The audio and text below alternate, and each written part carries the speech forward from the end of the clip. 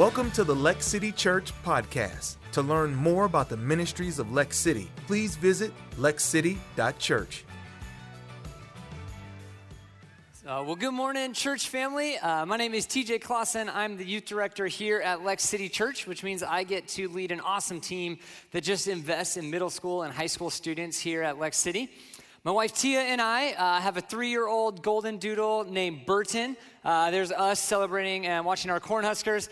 When we moved here from Colorado, the deal was if we can't live in the mountains anymore, we'll name our dog after our favorite snowboard company. So this is our Burton now. But we have absolutely loved being a part of this community for the last 3 years and are so excited to just continue to see what God is going to do through Lex City and through Lex City Youth in the years to come. Well, I get to kick off a new series, and I think a fun series we're doing called Shoes. We all remember that phrase as a child, right? Being told, put yourself in someone else's shoes. In an attempt to teach us empathy, right, we got this idiom of put yourself in their shoes, or maybe even told, don't judge someone until you've walked a mile in their shoes. And honestly, it's a great lesson that even us as adults sometimes need to remember to stop and pause and just think about the experience of others. But when it comes to shoes, I really enjoy observing people's choices in shoes. All right, now I'm gonna say there's not a lot of popular shoes nowadays that I think actually look cool at all, but that might just be because I maybe just have a weird, unique, just version and fashion of shoes. I am very particular in my shoes. Okay, I'm not a sneakerhead because I would never pay that much money for a pair of shoes, but I do really enjoy some cool pairs of shoes. And so just to prove it, here's my current shoe collection for you, all right? As you can see, I've got Vans in pretty much every color you can buy Vans in. There's a couple Nikes, and there's like one pair of real dress shoes for the times that I have to wear them. But I love observing people's choices in shoes. Like, who are the people that choose comfort over fashion? Who are the people that clearly are choosing fashion over comfort, right? My favorite, there was a time where all of our high school boys in our ministry, like, were so focused on not getting any creases in their shoes, and so they would literally just, like, walk like this so that they wouldn't, like, bend anything. It was hilarious. I love seeing who ties their shoes, who doesn't tie their shoes, who obviously didn't care at all about what shoes they wore, and who are the people that formed their entire outfit around their shoes. That's more me. I spend more time looking at my shoes. This morning, I picked the shoes first, and then I said, Tia, what shirt even matches with these? And so that's just how I am about shoes. But this is what I love. Shoes are so fun because they're not just practical. They're really statement pieces, right? They either say you do care or you don't care, and you can learn about someone by just looking at their shoes. And so that's what we're going to do in this series. We're going to look at different stories in Scripture, and we're going to put ourselves in the shoes of those people. Not necessarily so we can learn how to have empathy, but so that we can really learn from their experiences with God. That we won't just look at it as an observer, but that we would really try and put ourselves in their shoes to understand what we can learn from their experience with God. And so this morning, I want to kick off, and I want to go to our shoe rack, and I want to pass over all the bright, beautiful, nice, colorful shoes that we all love and pull out this worn through, stained, holes in the toes, actually even holes in the heels. You can stick your finger through it, right? Like type of Vans. We all have a pair of shoes like these, right? Just completely falling apart. And I want to put them on together because I think they represent a character or a person in the Bible that I want to talk about this morning. One of my all-time favorite people in the entire Bible, a prophet named Elijah. Now, I know this is not how it's actually going to be, but I have this idea in heaven that when you get to heaven, there's going to be like lines to meet like all the famous people of the Bible, right? And so you guys all go wait in those really long lines to meet Paul and Peter and King David. Like, I am running to the really short line of people that want to meet Elijah. Okay, I just want to hang out with him for a day. I think he is fascinating. Now, if there really were lines in heaven too, like poor Adam and Eve, right? Like everybody just waiting in line to be like, guys, come on, like stupid, right? Okay, I digress. This is what I love about Elijah, okay? Elijah doesn't get his own book of the Bible. Elijah doesn't have any big chunk of scripture that you can go to and learn all about his life. There's no chunk of his life in the Bible. He's constantly just showing up, though, in these epic stories in a crazy time in the history of God's people. Elijah is a prophet in the time of 1st and 2nd Kings in our Bible. And so before we get in, let me just give you super fast history lessons so you kind of know what Elijah's life is like. All right, so after King Solomon in the Bible, Israel is divided into two kingdoms, the northern and the southern kingdom, never to be ruled again by one Jewish king. And so the southern kingdom gets called Judah. It remains with its capital city of Jerusalem. And in its 344 years of existence, it has 20 kings, but only 5 of those kings actually follow God and are considered righteous, good kings in the eyes of God. Then you have this northern kingdom. It becomes called Israel. It gets a new capital city called Samaria. And in its short 211 years of existence, it has 19 kings, but not a single one of those kings is ever righteous or ever follows God for that nation. And this northern kingdom is where Elijah lives as a prophet. And I love Elijah because he's kind of like a mystery. Like I said, we don't really get any origin story. We don't really get any chunks of his life that are just missing in Scripture. But every time he shows up, he's showing up with confidence of who God is and really demonstrating the power of God to this nation of Israel that continues to reject God. And while he does all these crazy things, he causes droughts, he gets fed by birds, he resurrects a child from the dead, he calls fire down from heaven, right? Like epic things, all while still kind of remaining this mystery of a person. And I think that's part of the point of Elijah, is he is just this man who comes and shows up and shows God is present. Right? God is doing stuff. And I think if you're not following God, Elijah is a scary dude, right? But if you are, it's the greatest encouragement, right? Imagine living in this nation where the leaders have completely rejected God. But when you see Elijah, you're reminded God is still at work. God is still doing things. And ultimately, I read Elijah and it just gives me confidence of like, look what God can do. I'm so glad God is fighting for me. I'm so glad that God is who I go to for my source of strength. And so I list all these amazing things about Elijah, but I still haven't said one of the favorite things about Elijah. One of the things I love about Elijah is that he has an Elisha. See, Elijah had this mentoree, this disciple, this follower named Elisha.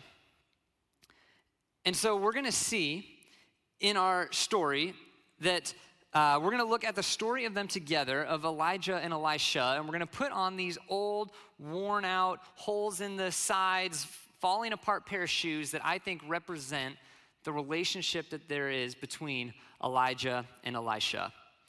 And so we're going to be in 1 Kings chapter 19. If you want all of the message notes on your phone, quickly you can just go to lexcity.info. You'll get all the scripture there, all the notes. But we're going to be in 1 Kings chapter 19, and we're going to pop in on a conversation between God and Elijah. And so 1 Kings chapter 19, starting in verse 13, you can follow along. It says this. And behold, there came a voice to him that said, "What are you doing here, Elijah?" He said, "I have been very jealous for the Lord, the God of hosts, for the people of Israel have forsaken your covenant, thrown down your altars, and killed your prophets with the sword. And I, even I only, am left, and they seek my life to take it away." Verse 15, the Lord said to him, "Go, return on your way to the wilderness of Damascus, and when you arrive, you shall anoint Hazael to be king over Syria. And Jehu, son of Nimshi, you shall anoint to be king over Israel. And Elisha, son of Shaphat," not Snapchat, "of Abiel Meholah, you shall anoint to be prophet in your place. And the one who escapes the sword of Hazael shall Jehu put to death, and the one who escapes the sword of Jehu shall Elisha put to death." Verse 18 here, a key part. "But I will leave 7,000 in Israel, all the knees that have not bowed to Baal, and every mouth that has not kissed him."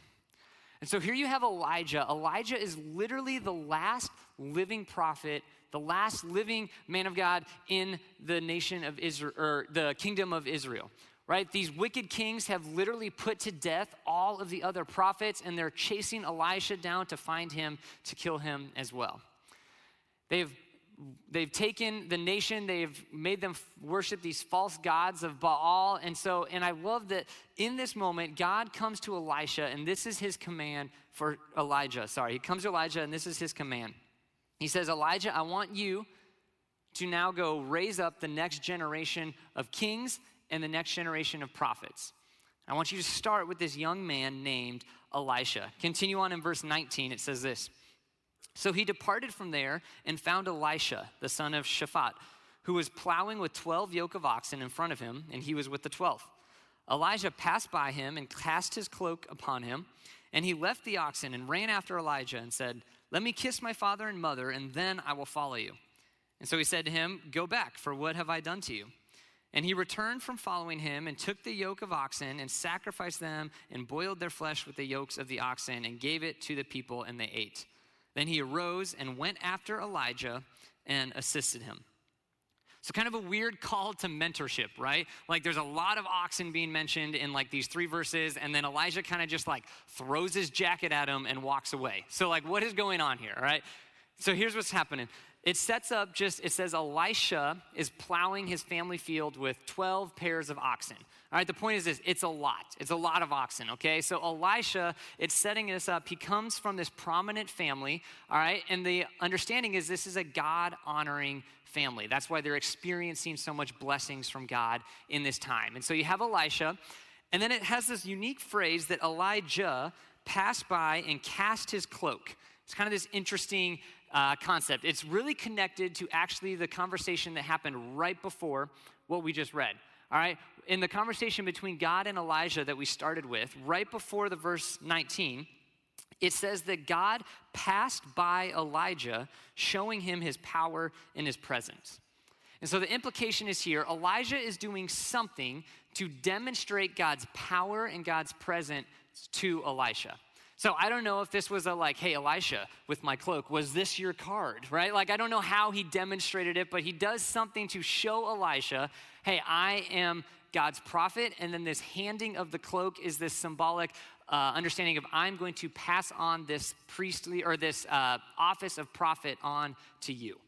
Okay, so that's kind of what's going on. Elisha then throws this party to celebrate with his family because they're excited that he gets to be this prophet. They're a God-honoring family.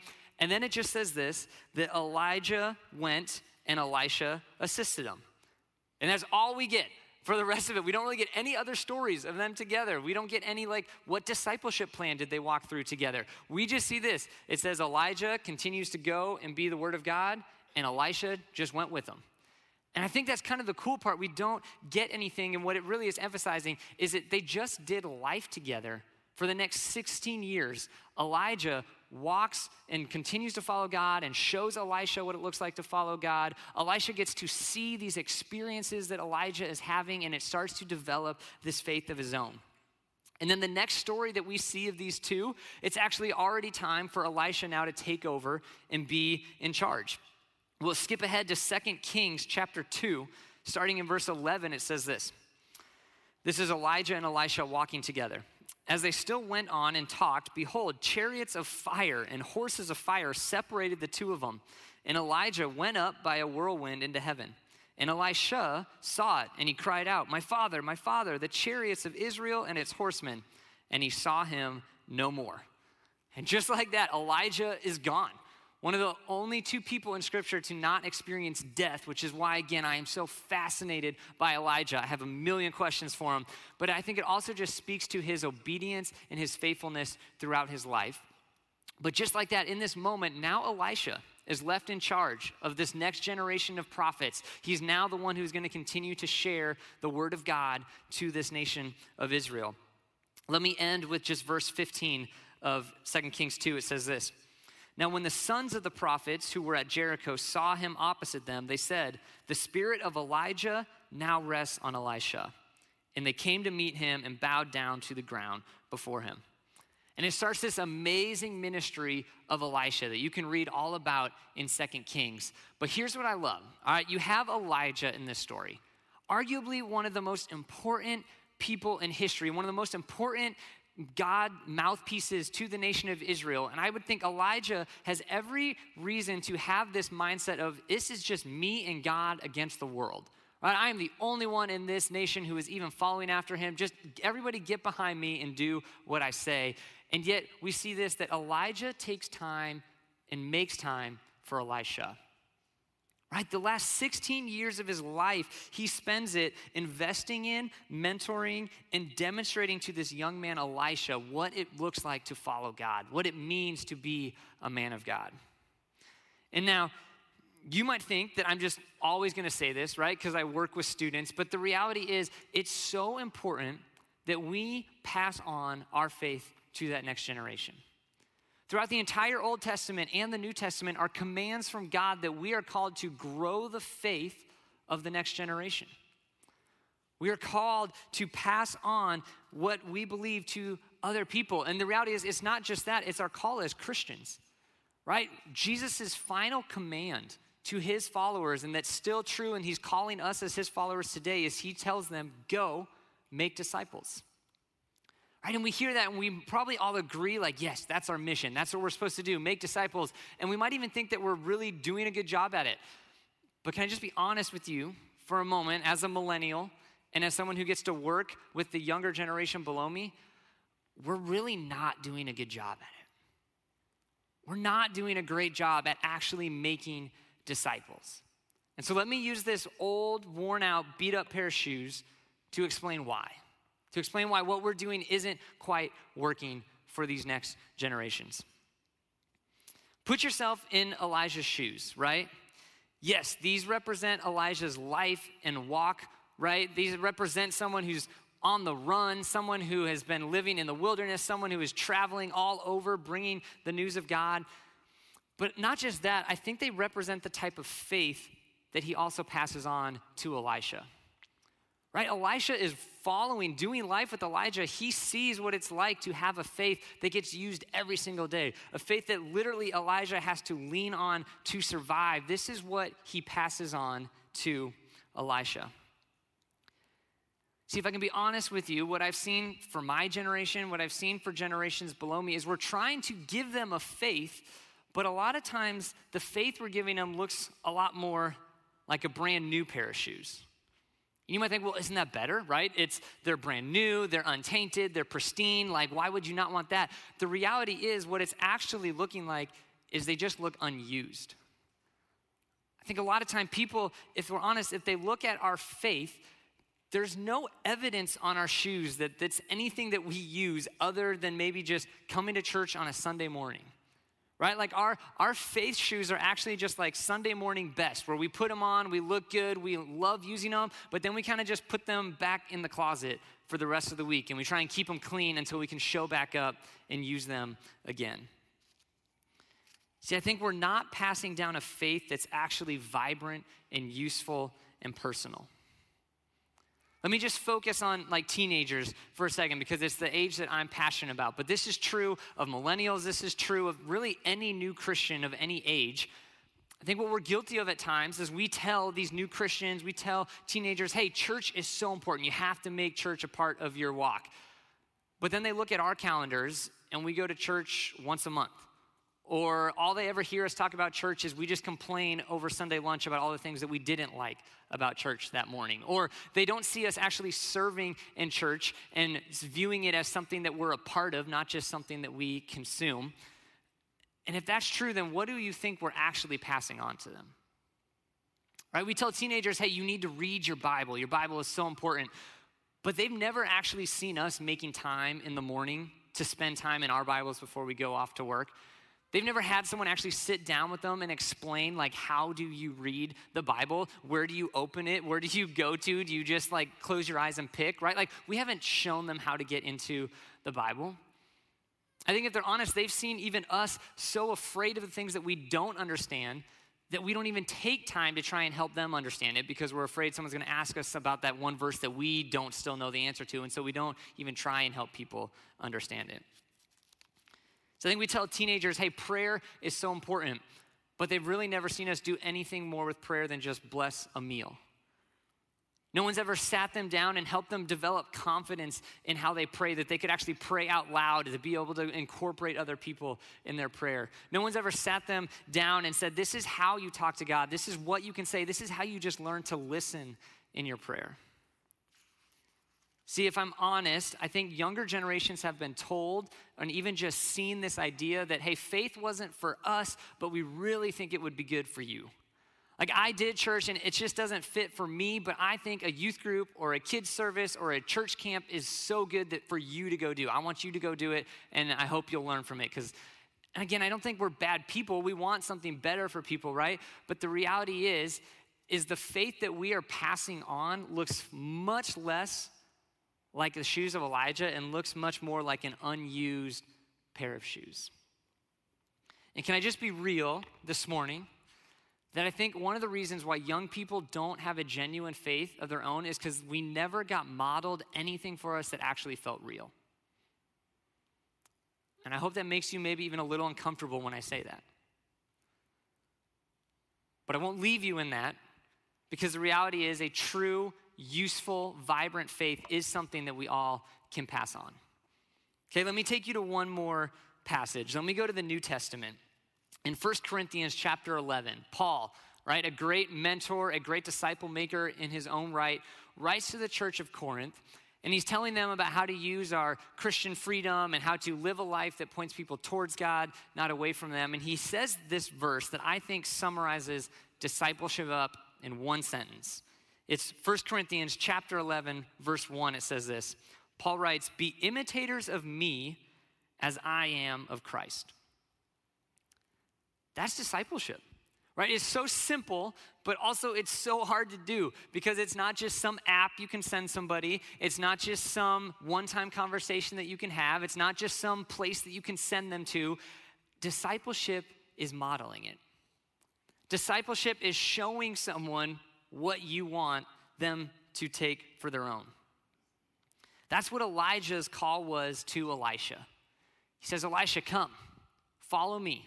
Imitate me, follow me, and I'll show you how to walk with God. I'll show you how to have a faith that is real and that you rely on and that you use every single day. And I love this. He says, I will show you my worn down shoes, my used faith, and in the process, I'm going to teach you how to wear down your own. Right? So that when the time comes for Elijah to pass this thing on to Elisha, he doesn't just give him his faith. He actually says, I've been showing you how to develop your own, that your own shoes will model this like mine do.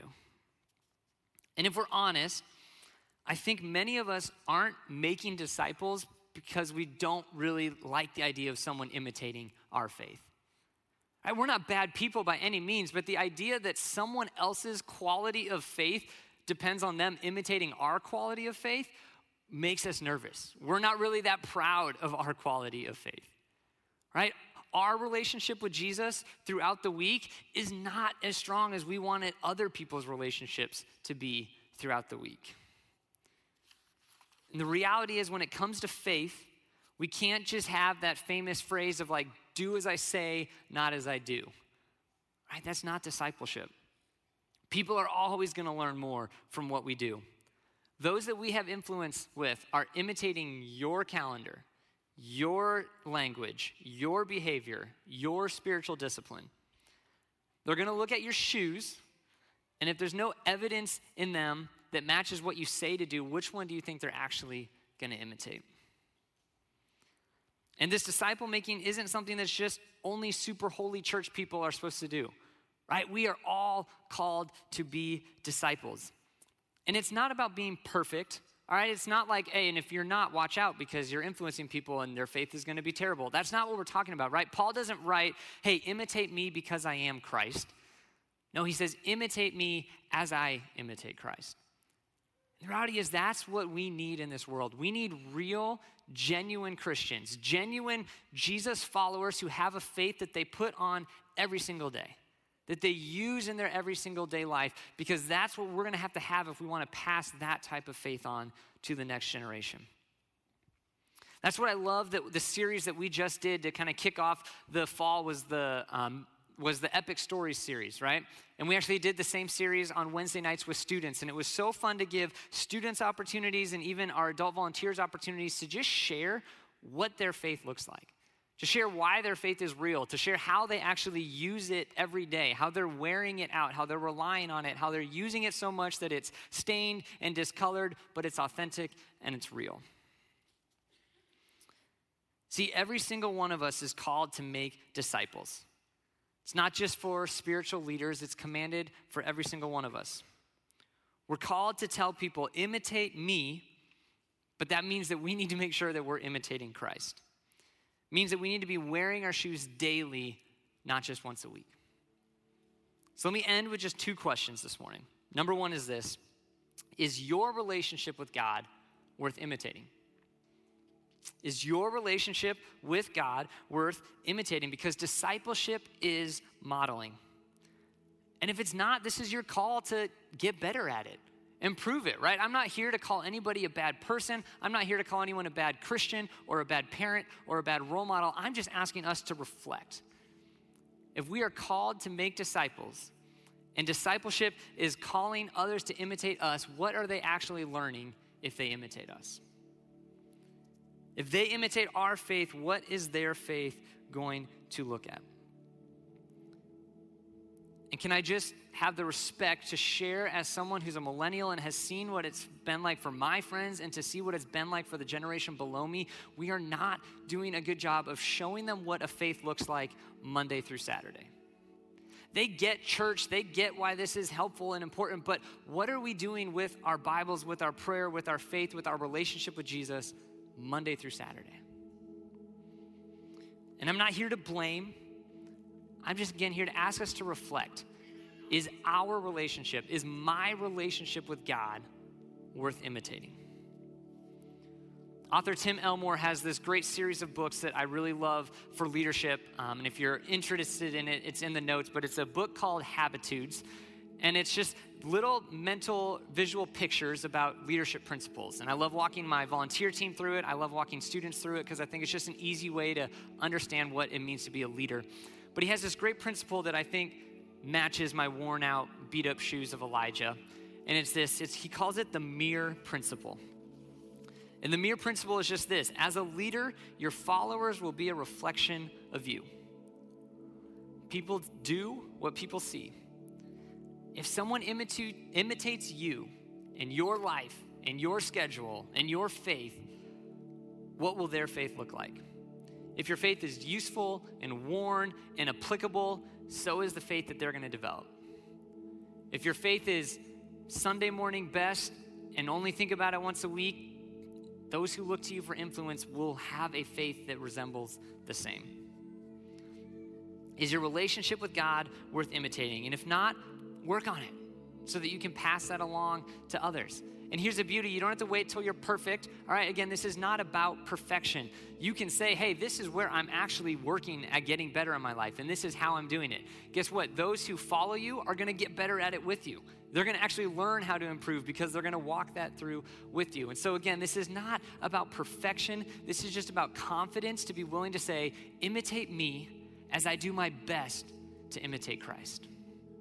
That's what discipleship really is. Which then leads me to this second question, which is just, who are you discipling? Specifically, who are you discipling? Do you have an Elisha? And it doesn't have to always be someone younger. I know I've been focusing on teenagers, but that's just because what I'm passionate about. But it can be someone your own age. It can be someone even older than you who's just newer to their faith. But do you have a specific person that you are being intentional with to help them grow along their faith? Do you have a specific person that you've been willing to say, hey, imitate me, walk life with me, and I want to show you how to have a faith that is real and useful and practical? And the beauty is you're never too young to start making disciples. Right? This is a call for anyone who has a relationship with Christ. If it is real, then you are called to help other people have that relationship. So this is a call if you're a senior citizen, if you are a parent, if you're a millennial, college student, high school student, middle school student, or even younger. Are you using your faith to impact other people? Are you making disciples? One of the things I love too is the best way to find out if your faith is real is have somebody imitating it and following it, right? You'll learn real quick, hey, these are the areas I'm really strong in. And you'll learn, hey, these are the areas I got to work on. But I'm gonna work on it together with this person that I'm modeling it for. And so some of you might already have that person. You already have that Elisha in your life. Maybe it's a coworker who's newer to their faith. Maybe it's a child. Maybe it's even a stepchild that you just got to walk into this family with. Maybe it's a friend that you have that is just starting to be interested in church. My encouragement to you would be lean into that. Pursue them, right? Help them, show them. Don't just say, hey, this is what you need to do to grow. Be willing to say, hey, this is what I did to grow. This is what I'm currently doing to grow. This is how I developed my faith, and I want you to develop your own in the same way. Invite them in. Invite them to be a part of your relationship. But maybe you're here and you're like, okay, TJ, I agree with you. I think that's great. I hear the importance of it, but I don't know where to go to find that type of person. Where could I actually get put that someone would look up to me and that would want to model after my faith? Here's my shameless plug for you, right? If you can't find that person, come serve in Next Gen Ministries. All right, Kid City and Lex City Youth are literally built around helping you be able to develop Elishas. Come be a small group leader with youth. One of the things I love about our leaders is they walk all the way through middle school or all the way through high school with their group of students, and it really lets you actually live life and say, hey, imitate me as I do my best to imitate Christ, and we're gonna walk through this together. And so, come. One thing I love about, I know my leaders and I know with Julie and Kid City is they're volunteers who have shoes like these that are real and worn and applicable, and they're helping students develop their own shoes that look like these. Because I can promise you there's nothing more rewarding and satisfying than making disciples, right? It's a command that we are given. It's a call that we're supposed to do, but the beauty is I think it's just as much for us as it is for the people that we're supposed to be impacting. Because what it does is it gives you a purpose, right? You were not just called to be super holy all by yourself and then leave the planet, right? We're called to use our faith to impact others and specifically to pass it on to future generations who will continue to have impact for their own. And so who's your Elisha? Maybe you need to join Next Gen Ministries to find yours. Maybe you need to start a life group to find yours. Maybe you need to start something on campus to be able to find yours. Maybe you need to create something at work to be able to find yours. But here's the reality, just start with one. And you can grow from there, but start with one person that you would be willing to say, hey, imitate me as I do my best to imitate Christ. And I want to help you grow and have a faith that's genuine and used and worn through and authentic, and it's useful for your life. So you put yourself in the shoes of Elijah. Shoes that are worn down, but have seen miracles, have seen signs happen, but have also been running alone and hiding in a cave. Right? Shoes that have heard God speak to him directly and has also had times where he goes, God, I don't even know if you're here. Do you even see me? Right? A faith that's authentic, that is used every day, that has highs, has had lows, but has been useful for his life. And what I love amidst all that, these are also shoes of a mentor. Shoes that passed on this legacy of being a prophet, of sharing God's word with people that goes for generations.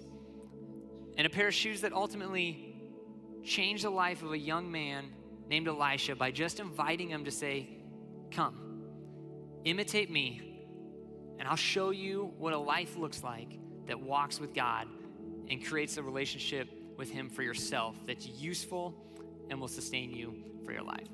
Let me pray. God, I just thank you for the truth of your word this morning. Thank you for the image you give us of Elijah and Elisha. God, you call us to be makers of disciples, and we apologize for how we have failed at that in many ways.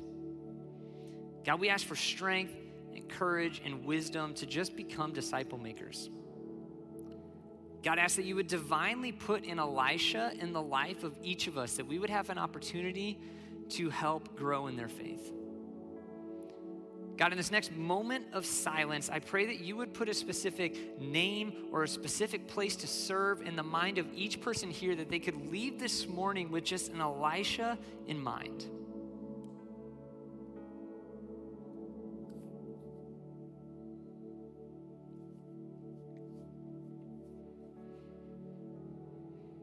Lord, I pray that we don't ignore that name, that group, that organization that just came to our mind of where we could get plugged in to start developing Elishas. God, we ask for doors to be clearly open for us to start developing relationships that move forward for your glory. God, help us grow into the people to say to others, imitate us as we imitate Christ. God, we love you, and we pray all these things in your name. Amen. Thank you for listening to the Lex City Church podcast. If you would like to support ministries of Lex City, visit lexcity.church/give. Please subscribe and follow us on social media at Lex City Church for more encouraging teachings and content.